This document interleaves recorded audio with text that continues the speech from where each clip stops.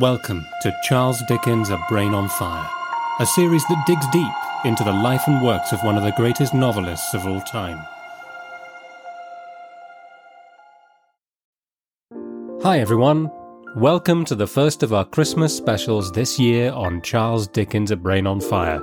Today I'm thrilled to have my wonderful friend, the inimitable Gina Beck, who is going to read us a good-humoured Christmas chapter. Gina has been a star of London's West End for nearly 2 decades, playing the leads in Matilda, The Phantom of the Opera, Wicked, and Les Miserables.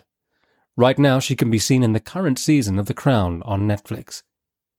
So, wherever you are at this moment, on a walk in the country, stuck in traffic, stirring the Christmas pudding, or lying awake worrying about the delivery of presents on time, I hope you can now relax as Gina reads to us about a special Christmas at Dingley, Dell, adapted from Chapter 28 of the Pickwick Papers. As brisk as bees, if not altogether as light as fairies, did the 4 Pickwickians assemble on the morning of the 22nd day of December, in the year of grace in which these, their faithfully recorded adventures, were undertaken and accomplished. Christmas was close at hand, in all his bluff and hearty honesty. Gay and merry was the time, and right gay and merry were at least 4 of the numerous hearts that were gladdened by its coming. Mr. Pickwick and his friends, having walked their blood into active circulation, proceeded cheerfully on.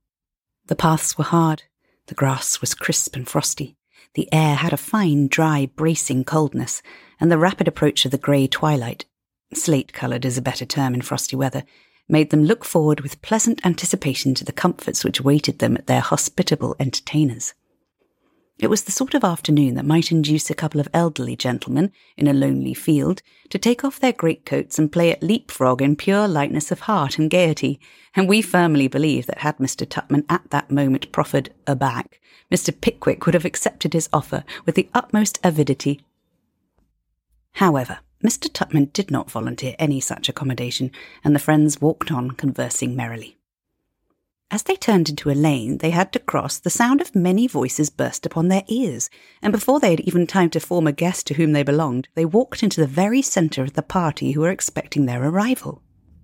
First, there was Wardle himself, looking, if that were possible, more jolly than ever.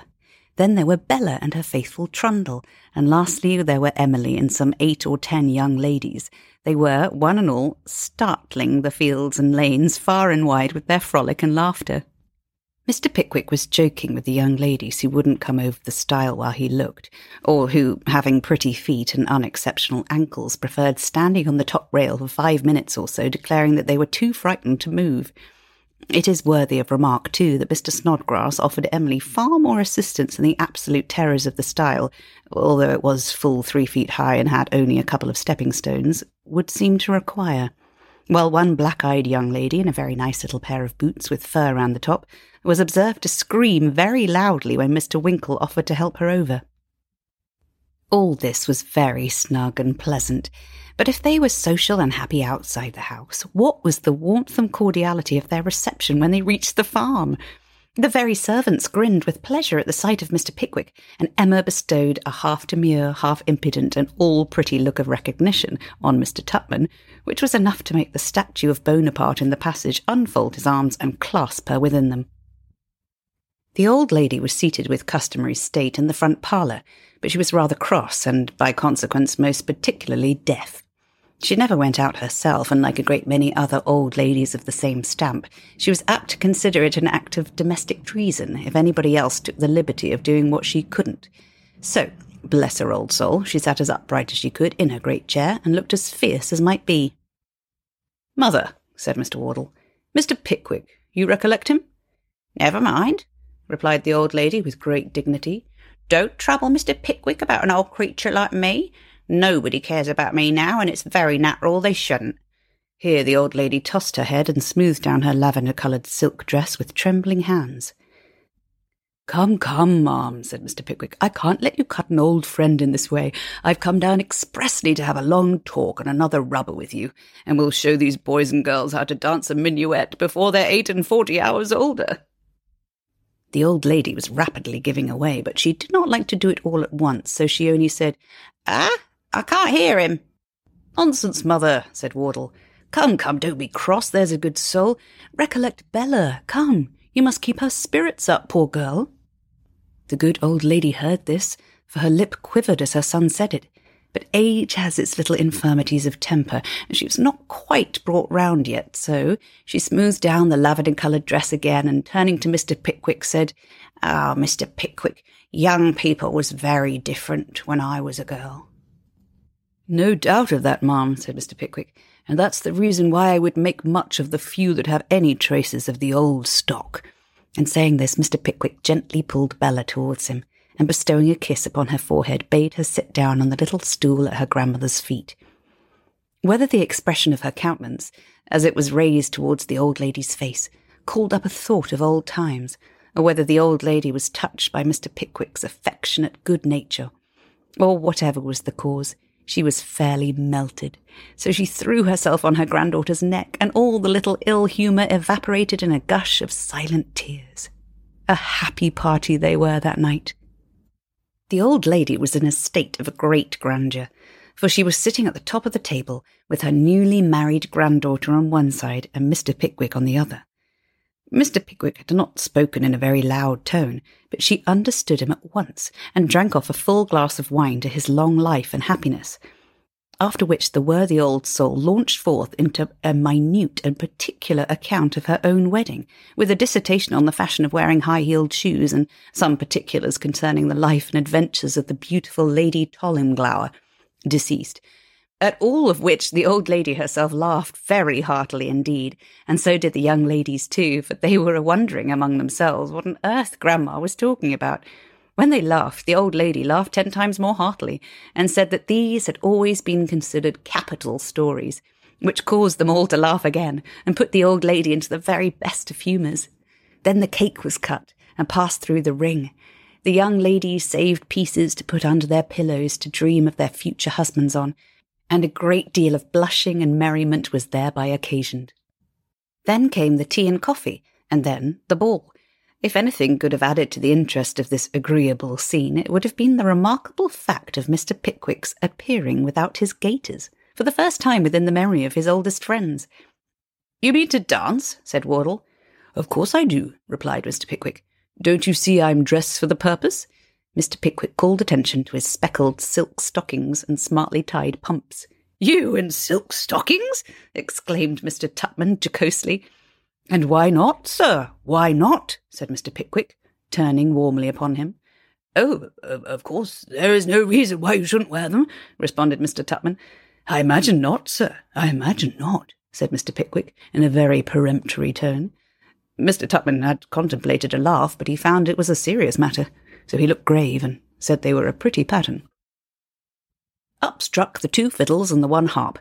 Away went Mr. Pickwick, hands across, down the middle to the very end of the room, and halfway up the chimney back again to the door. It was a pleasant thing to see Mr. Pickwick in the centre of the group, now pulled this way and then that, but it was a still more pleasant thing to see Mr. Pickwick blinded shortly afterwards with a silk handkerchief, falling up against the wall and scrambling into corners and going through all the mysteries of Blind Man's Buff, with the utmost relish for the game, until at last he had to evade the blind man himself, which he did with a nimbleness and agility that elicited the admiration and applause of all beholders.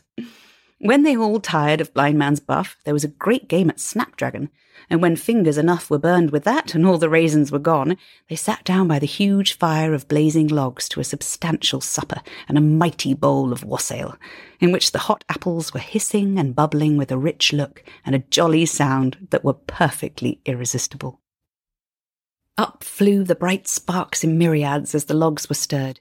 The deep red blaze sent forth a rich glow that penetrated into the furthest corner of the room and cast its cheerful tint on every face. "How it snows," said one of the men in a low tone. "Snows, does it?" said Wardle. "Rough, cold night, sir," replied the man, "and there's a wind got up that drifts across the fields in a thick white cloud." "What does Jem say?" inquired the old lady. "There ain't anything the matter, is there?" "No, mother," replied Wardle. "He says there's a snowdrift and a wind that's piercing cold. I should know that by the way it rumbles in the chimney." "Ah," said the old lady. There was just such a wind and just such a fall of snow a good many years back, I recollect. Just 5 years before your poor father died. It was a Christmas Eve, too. I remember that on that very night he told us the story about the goblins that carried away old Gabriel Grubb." "The story about what?" said Mr. Pickwick. "Oh, nothing, replied Wardle. "About an old sexton that the good people down here supposed to have been carried away by goblins." "Suppose?" ejaculated the old lady. "Is there anybody hardy enough to disbelieve it? Haven't you heard ever since you were a child that he was carried away by the goblins? And don't you know he was?" "Very well, mother, he was, if you like," said Wardle, laughing. "He was carried away by goblins, Pickwick, and there's an end of the matter."